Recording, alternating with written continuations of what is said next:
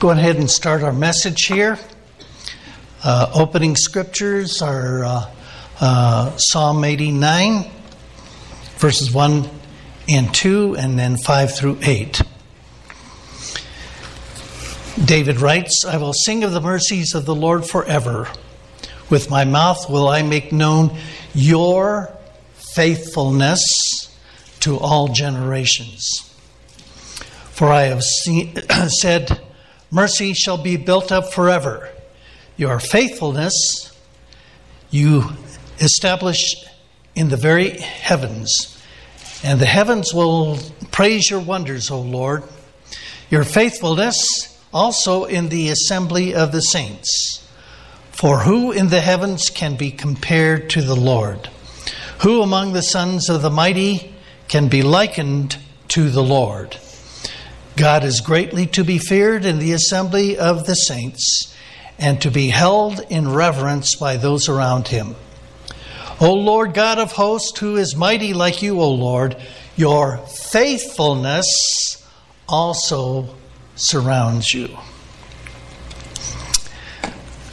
Also, I've quoted this scripture a lot for you recently. If we confess our sins, he is faithful and just to forgive us our sins and to cleanse us from all unrighteousness. Lamentations chapter 3, verses 22 and 23. Through the Lord's mercies we are not consumed, because his compassions fail not. They are new every morning. Great is your faithfulness. And finally, 2 Timothy chapter 2, verses 11 through 13. This is a faithful saying. For if we died with him, we shall also live with him. If we endure, we shall also reign with him. If we deny him, he will also deny us. If we are faithless, he remains faithful. He cannot deny himself. Father, this is just an awesome message. Lord, I will stand here before your people and testify, Lord, that you are always faithful to us. But Lord, our problem is we're not always faithful to you. So Lord, help us to think and meditate upon your faithfulness to us. And Lord, we in turn need to be faithful to you. You will never turn your back on us, Lord, unless we once and for all turn our back on you. And Lord, I pray that you just burn this into our hearts today. And Lord, just anoint this message and give us ears to hear what your Spirit would say to the church this morning.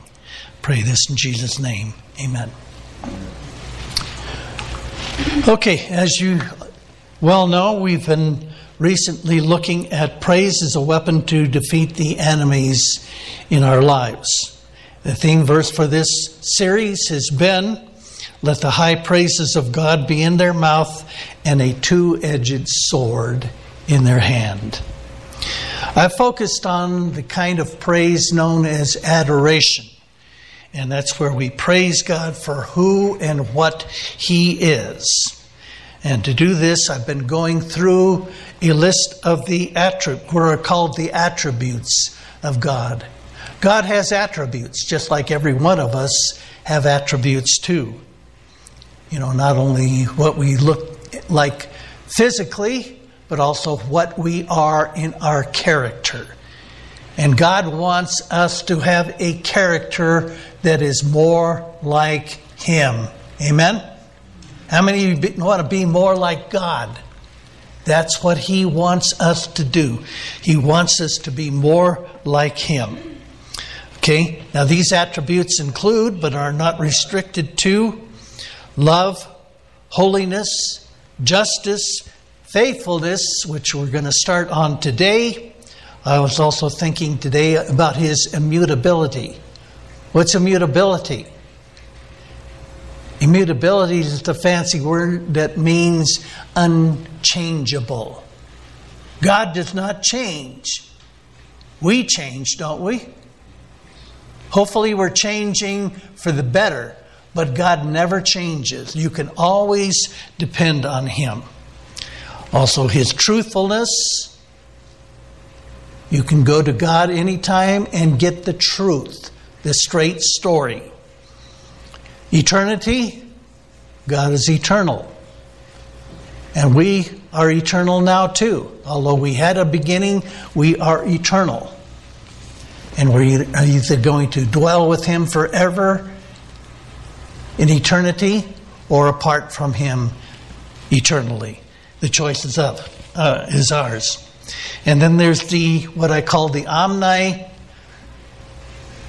attributes of God. Omni meaning all. He is omnipresent, everywhere present. He is omnipotent. He's all powerful. And He is omniscient. He knows all things. So because He's omnipresent and omniscient, don't think you can hide away from Him, because you can't. And in future messages, I'm going to look at these other attributes. Spent 3 Sundays each on speaking about the first 3 of those attributes. God is love. God is holy. And the last 3 weeks, I've been spending it on God is just. So today we move on to that 4th attribute, the faithfulness of God. First of all, I say by way of introduction, what do we mean when we say faithful? You know, I was looking up as I prepared. You know, I start writing these messages on Saturday, and I never know what direction God is going to take me. I kind of have a general idea, but then I start writing it, and then, it's amazing. You know, I kind of looked up the word faithful, up on the internet to find out some synonyms, and I came across 2 of them. Means to be loyal or devoted. So when we speak of God, it means He will always be loyal and devoted to us. He will never turn His back on anyone in this life, not in this life anyway. Jesus said, what did Jesus say? He said, "He that comes to me, I will in no wise," who knows that verse? "I will in no wise cast out." You turn to Jesus, He is always ready there to greet you with open arms. We'll take a look at the parable of the prodigal son at the end of the passage to show us that. The only time He will ultimately turn His back on someone is at the point of their point of death, when they have made it plain to Him that they do not want a relationship with Him, either now in this present life or in eternity. And as I've been telling you the last few weeks, brothers and sisters, that's what this life is all about. Are you on God's side or are you not? Do you want His will or do you want your own? If you insist on getting your own way, in fact, making you your own God, you're joining the enemy's rebellion against Him.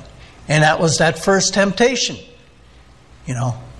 Partake of the forbidden fruit, Eve and Adam, and you will be like God, knowing good and evil. Ye are gods, you shall be as gods. And that's the problem with people, is they set themselves up as their own God, and they want their own will and not God's will. Now, when we speak of being disloyal or not devoted to someone, it means we have done this. We have turned our backs on that person for whatever reason. And this has special reference to a covenant or contract. What's a covenant or contract? It's an agreement between 2 people, 2 parties. We especially think of loyalty to our spouse in the marital covenant. Unfaithfulness is one of the few grounds for divorce according to the Bible, especially in the New Testament. And unfaithfulness, usually we refer to unfaithfulness in terms of marital infidelity. One or both parties commit adultery against the other one. With God, there are two covenants that He has made with mankind.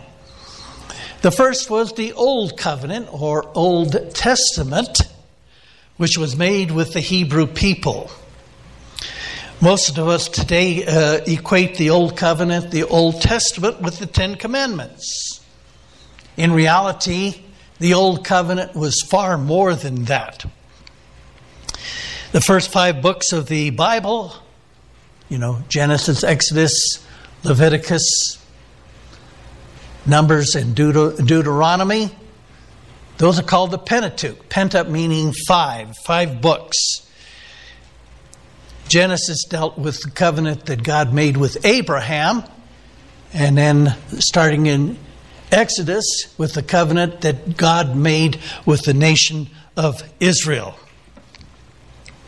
So those 5 books, incidentally, by the way, if you were born into a Jewish household, particularly if you were a male child, you would spent many, many, many hours reading through and memorizing those first 5 books of the Bible, the Pentateuch.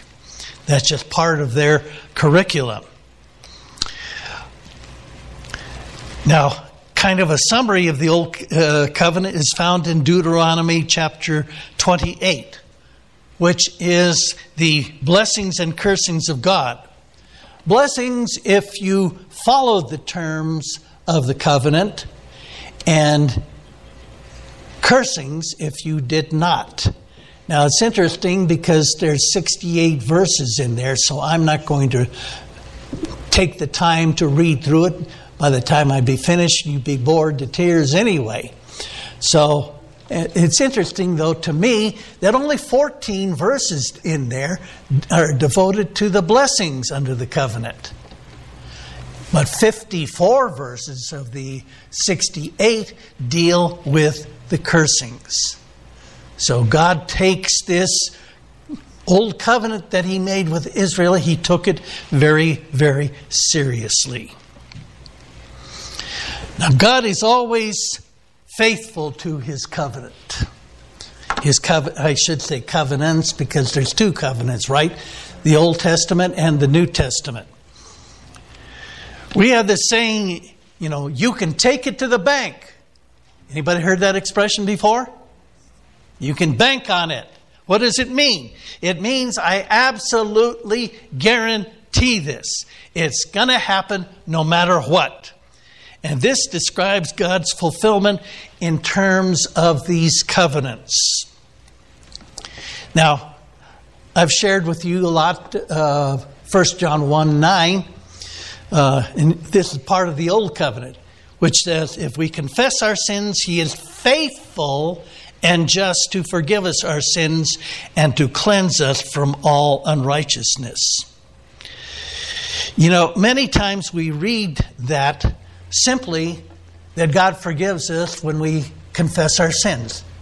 And that's basically what it means. But one of the things that you need to ask yourself is, why should God forgive me when I confess my sins?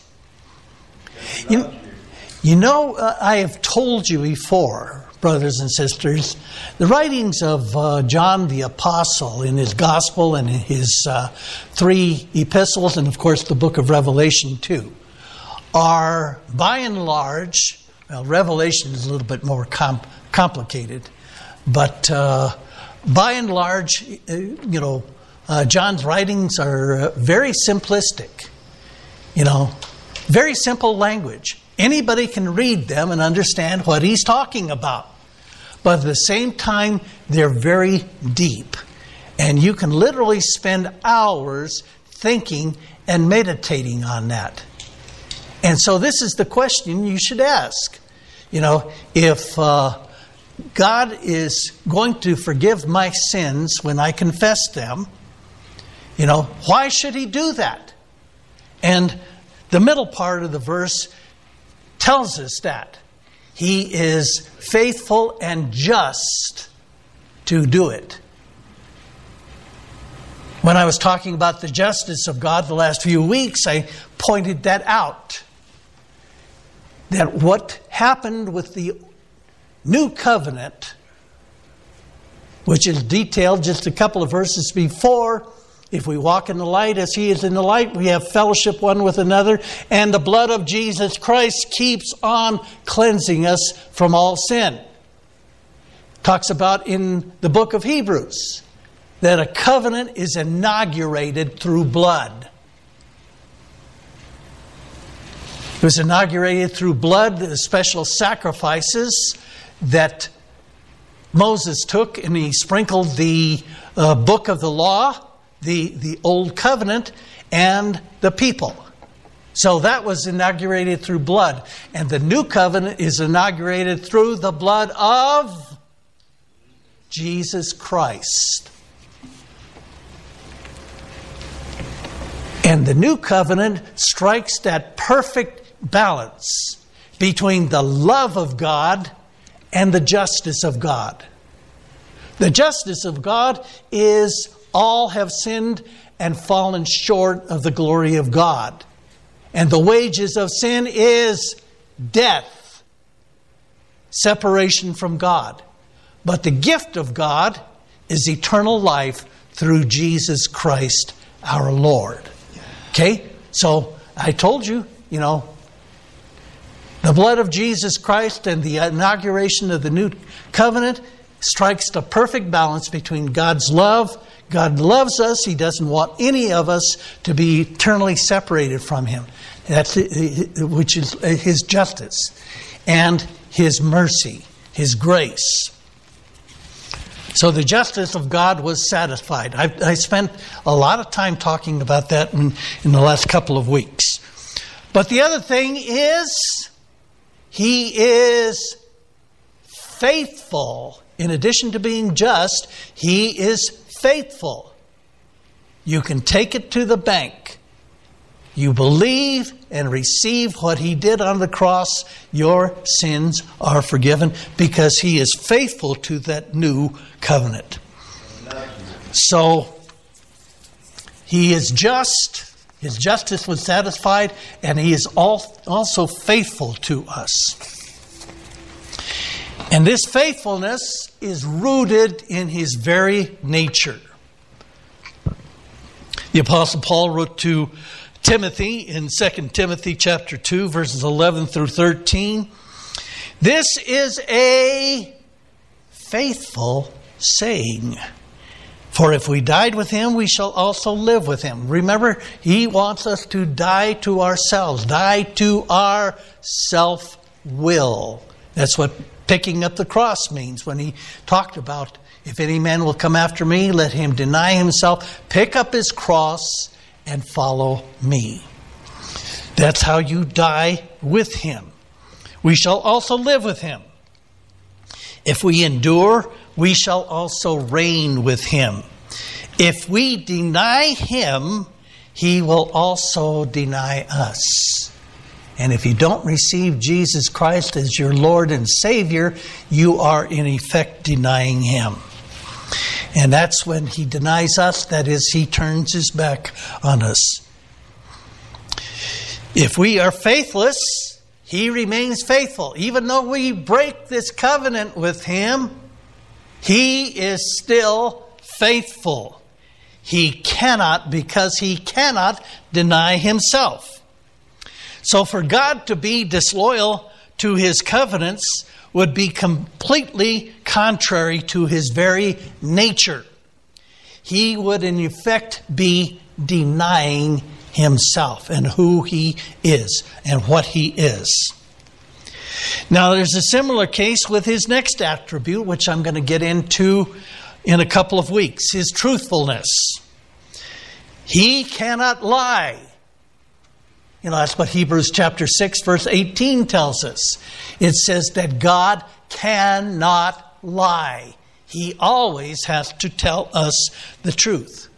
this is kind of in contrast with the Islamic God Allah, because, believe me, I studied Islam for a period of time. I was trying to understand what made people crazy enough to crash planes into buildings, thinking that, their God Allah was going to approve of that and reward them with a, eternity in paradise with their 72 virgins. What made people that crazy to think that very thing? And it's because their God, Allah, is very fickle. And He has no qualms about contradicting Himself. That's why we don't believe that God, contradicts Himself in His Word, the Bible, right? Because God cannot lie. He cannot give one story at one time and then change His mind and change it to another. And this is related to that other one that I just told about, His immutability. God does not change. So, for God to do these things, to violate that covenant, would be for Him to deny who He really is. So, God would lie if He reneged on His covenants with us, right? He'd be lying. And that, doing something like that, would do something contrary to who and what He is. Okay, now we on the other hand, break our covenants with Him. Many times we break our marital covenant too. And as an example of the way that people break covenants is going back to the Old Covenant. The nation of Israel, after the death of Solomon, split up into two kingdoms. We've been talking about that on our Wednesday Bible studies when we went through the book of Kings. It split into the northern kingdom of Israel, which eventually set up Samaria as their capital, and the southern kingdom of Judah, which kept Jerusalem as their capital. And the book of Hosea, is a very interesting book. If you ever read through the Old Testament, you'll come to the book of Hosea, and there's a very interesting tale that was written by the Old Testament prophet Hosea. Hosea was one of the minor prophets. You remember I was talking about Micah last week. And the minor prophets are the books that follow the book of Daniel. There's 12 of them. And end with the book of Malachi and the Old Testament in our Bible. Okay, now Micah, is found right in the middle, but Hosea is the very first one. It's found right after the book of Daniel, if you want to go home and read it. And Hosea talks about this really strange story. And you know what happens? God tells him to go out and marry a prostitute. Say what? God told him to marry a prostitute. And her name was Gomer. You read about that in chapter 1 of Hosea. And she bears him 3 children. And then you know what she does? She runs out on him. She takes off, leaves him and the children behind. Chapter 2 tells the reason why God told him to marry this prostitute who would ultimately be unfaithful to him.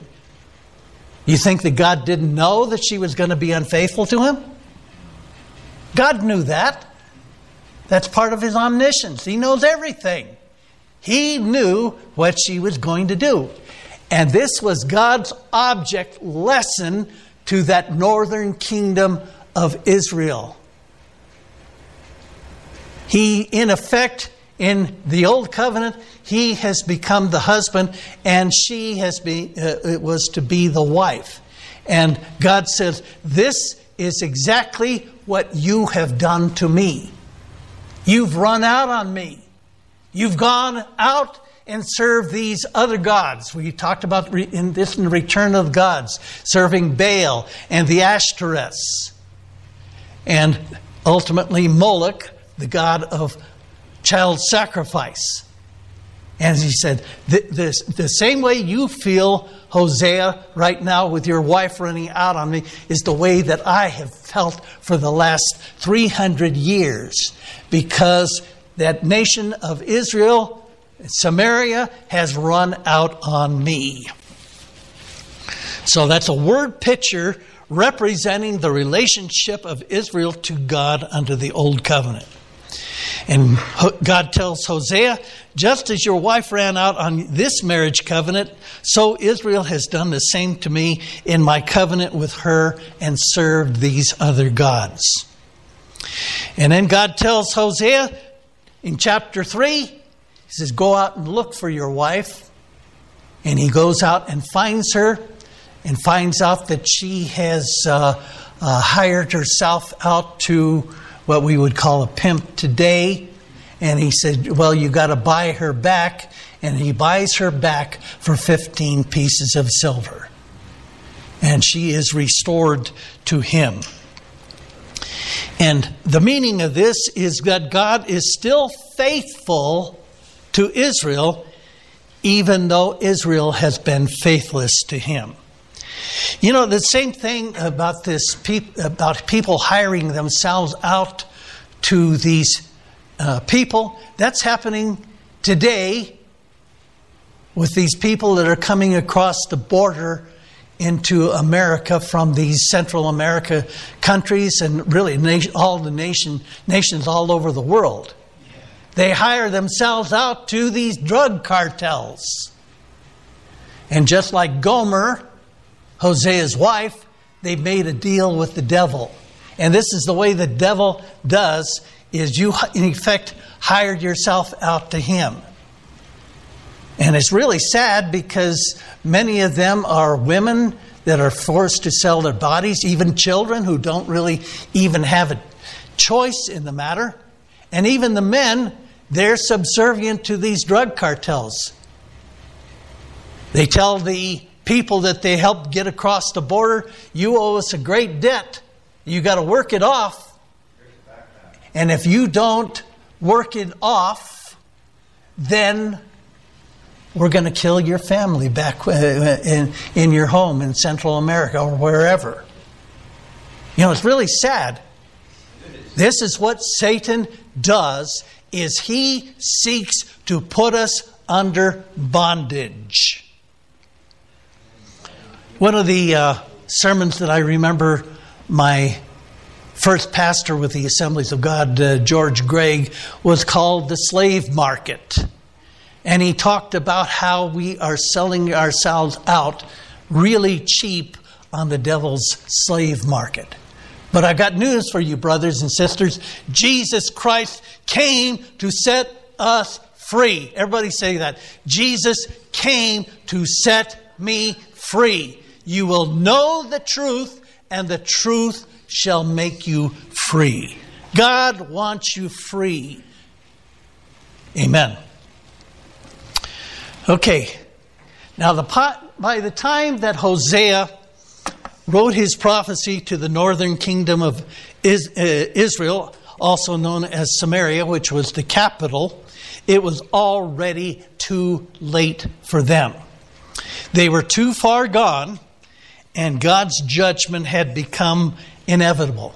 Let me just read a few verses out of Hosea chapter 1, starting at verse 6. And she, this is referring to Gomer, his prostitute wife, conceived again and bore a daughter. And God said to him, call her name Lo Ruhamah, for I will have no more mercy on the house of Israel. Lo Ruhamah means no more mercy. I will have no more mercy on the house of Israel. I will utterly take them away. It was already too late by that point. You know, Hosea was writing this about the same time as what I was talking about with Micah, you know, contemporary of of Isaiah the prophet during the reign of Hezekiah. And this is in the latter half of the 8th century BC, between about 750 and 700 BC. And it happened because the Assyrian Empire came and raided the northern tribes and carried many, many of them off to different lands through Assyria, the Assyrian captivity. And reading on further there, but I will have mercy on the house of Judah. Judah is, remember, the southern kingdom, and will save them by the Lord their God, and will not save them by bow, nor by sword, nor by battle, by horses, nor by horsemen. I'm going to save Judah. Their apostasy isn't as great as the northern tribe. I'm going to save them. And this was literally fulfilled. Because after Assyria ravaged the land of the northern tribe and carried people off into captivity, they also came down and they were doing the same thing to Judah. But God said, I'm going to save them. And I'm going to do it not by these implements of man, bow, sword, battle, horses. I'm going to save them. And that literally came true. You know what happened? They came up and besieged Jerusalem. And Hezekiah the king went to Isaiah and said, Lord, deliver us. And God told him, I'm going to deliver you. And you know how he delivered them? He sent an angel of the Lord. You can read about this in Isaiah chapter 37. It's also found in 2 Kings and 2 Chronicles. God sent an angel to the camp of the Assyrians. And you know what that angel did? In one night, he killed 185,000 Assyrian soldiers. And they woke up the next morning and everybody was dead. So their king, Sennacherib, had to go back to Assyria, and he got his just dues. He was killed by 2 of his sons while worshiping in the house of his false god. You don't trifle with God, brothers and sisters. God has ways of delivering you. Continuing to read on there. And now when she had weaned Lo-ruhamah, she conceived and bore a son. Then God said, call his name Lo-ammi, for you are not my people. Lo-ammi means not my people. Lo-ammi, you are not my people, and I will not be your God. So God was turning his back on Israel. They had just gone too far. They had turned their back on him as a nation long before. And this leads us to this. Okay? God's judgment by this point had become inevitable. So he turns his focus from his faithfulness to the nation of Israel and turns it to his faithfulness to each one of the individual people within Israel. He called that the remnant.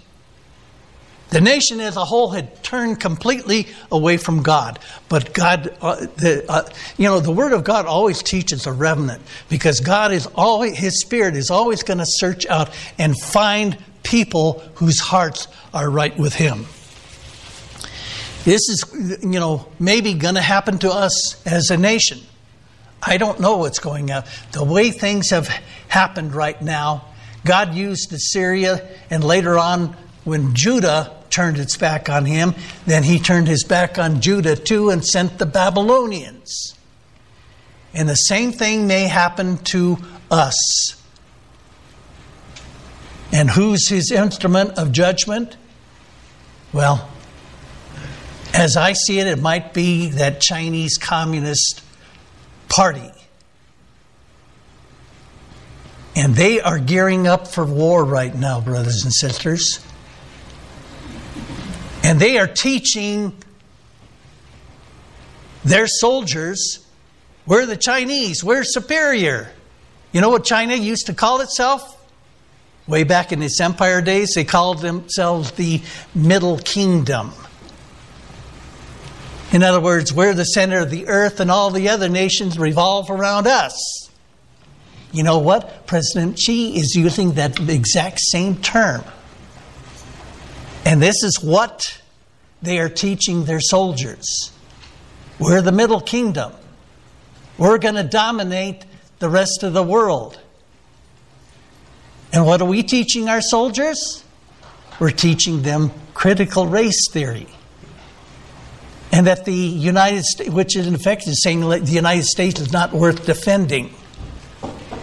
These are serious times, brothers and sisters. And I'm amiss if I don't, as your pastor, warn you about what's going on. Because I am really scared right now. I'm scared, for our nation. I still have faith in God. God is going to take care of each of us. But he may turn his back on the United States of America like he turned his back on the nation of Israel and later the nation of Judah.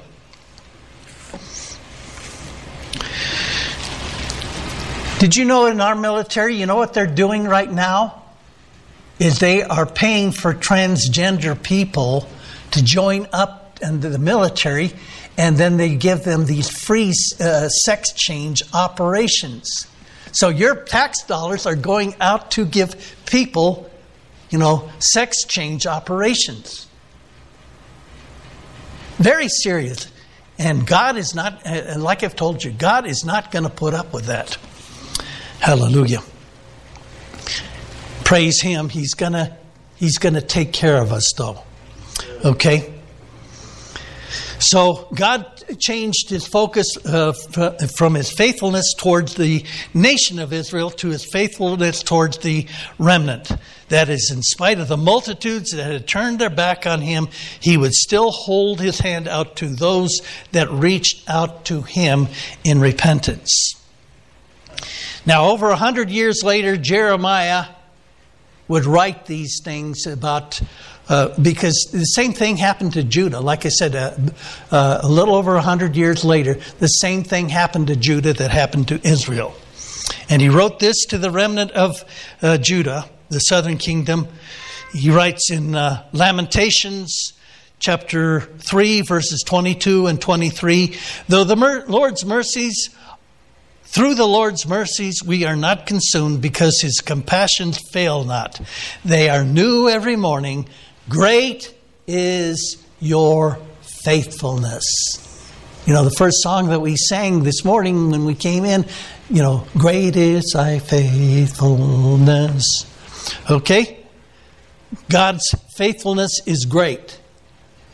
Now, Jeremiah is called the weeping prophet.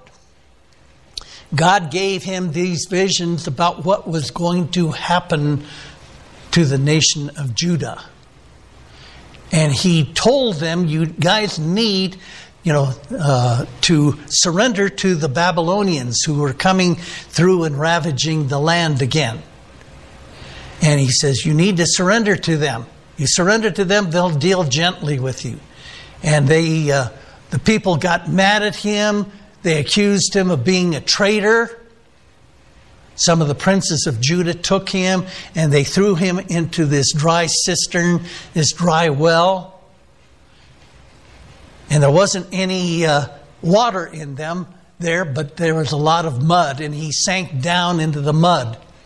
And somebody went to King Zedekiah and says, King, you need to get him out of there. He's going to die there. He's going to die of thirst or starvation. And so Zedekiah allowed them to take him out, brought him before him, And he said, what do you say, Jeremiah? What should we do? And Jeremiah told him, you need to surrender to the Babylonians. Well, they didn't, and the Babylonians eventually besieged Jerusalem, finally broke through, took a number of the people captive, broke down the wall, and ravaged the temple. They burned it to the very ground. You know, they'd been told that there was gold in between the stones there. So they pulled down every stone, and the temple was completely destroyed to the ground. Did they find the gold? Nope, no gold. There wasn't any gold. It was just a ruin. You know, the same thing happened with King Herod later on after the time of Jesus. And Jesus' prophecy was literally fulfilled. Not one stone will be left on top of another. Okay? So, even though the people there in Judah lost their nation, God said, if you're still faithful to me, you know, the remnant is left over. Those that turn to me in faith, I will deliver you. Okay, I'm almost finished here. The parable of the lost or prodigal son. I've shared with you, the story behind this parable before. The prelude before this was, this is the third and final parable that you find in Luke chapter 15. The prelude to this is Jesus was up there, he was teaching, he was eating and drinking with the tax collectors and other sinners, horrible people, you know. And the scribes and Pharisees, you know, he was teaching them. Scribes and Pharisees came to him and said, you're talking to these people. You should have no dealings at all with them. They're lost, you know, because of their sins. But God God never turns his back on us, no matter how great our sin may be. And so the scribes and the Pharisees complained about this, and Jesus responded by telling three parables. The parable of the lost sheep, the parable of the lost silver coin, and finally the parable of the lost son. Okay? The lost sheep.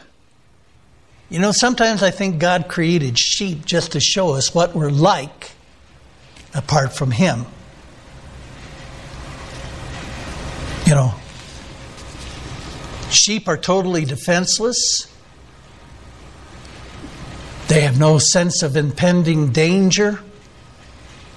That describes us. You know, they get lost, they can't find their way back. They don't have any homing instinct. The shepherd has to go out looking for it. And that's the way we are too, is we don't have that homing instinct to return to God. We don't have a natural defense. We can't defend ourselves against the enemy of our souls. We have to rely on the Lord Jesus Christ. So the shepherd represents Jesus Christ, going out and looking for the lost sheep. He finds it, brings it back, and, you know, says, everybody rejoice with me, I found my lost sheep. He left the 99 behind to go out and find that lost sheep. Jesus is always looking for the lost sheep. And Jesus concluded by saying, so it is in heaven, the angels in heaven, you know, rejoice more over one lost sinner that finds, you know, the shepherd, or is found by the shepherd, than the 99 that didn't need repentance. Second parable of the lost silver coin. Remember the symbolism of metals in the Bible. Gold represents God and God's nature. Silver represents man. Well, what's on the silver coin? You got an image there, right? That's the image of God that's imprinted on every person, regardless of their skin color. Everybody has that image of God. And this time it's a woman that goes out and looks for it. The woman in that case represents the church. And it's telling us as a church, we need to go out and seek and save that which is lost too. And the same thing happens again. She finds that silver coin and she calls all of her neighbors together and rejoice with me, I found my coin that is lost. But the third and final parable is maybe the most famous of them. The lost son. The lost son was in a stable household. He had it made, but at the same time, he got seduced by the empty glamour that the world offers. And he thought that maybe he was wasting his life away. I want to go live it up. How many people are like that? I'm going to go out and do my own thing. And so he got his father to give him his share of the inheritance. Just a few days later, he takes off for the tall timber, finds the city, and there spent in actuality, wasted all of his money on this riotous living. And when his money was all gone, along with his fair weather friends, by the way, he had a lot of friends that were there helping him to spend his money.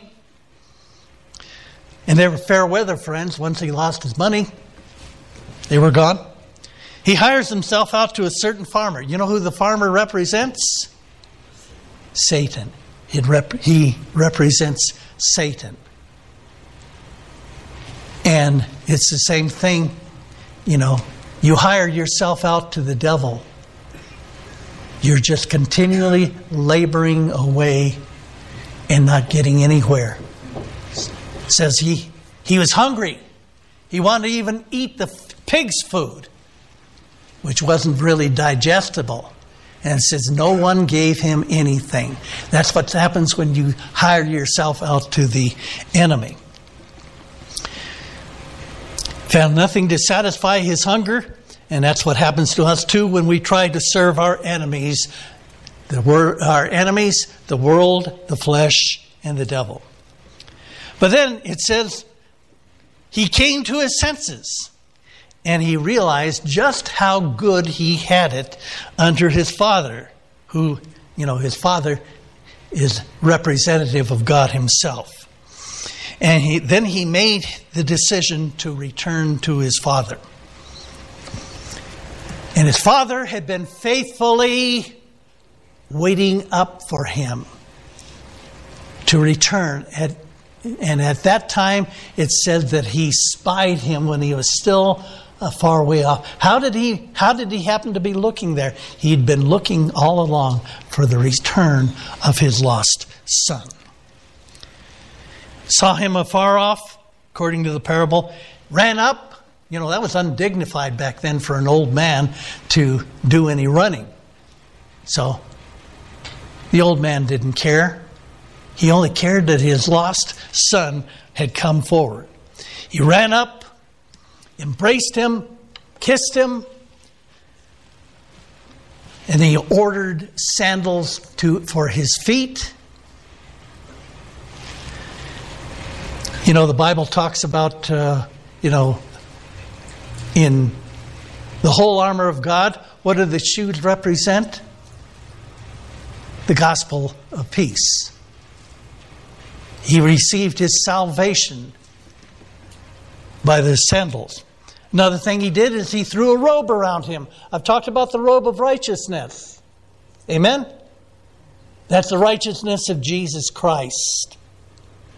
And God gives us that robe of righteousness when we return to Him.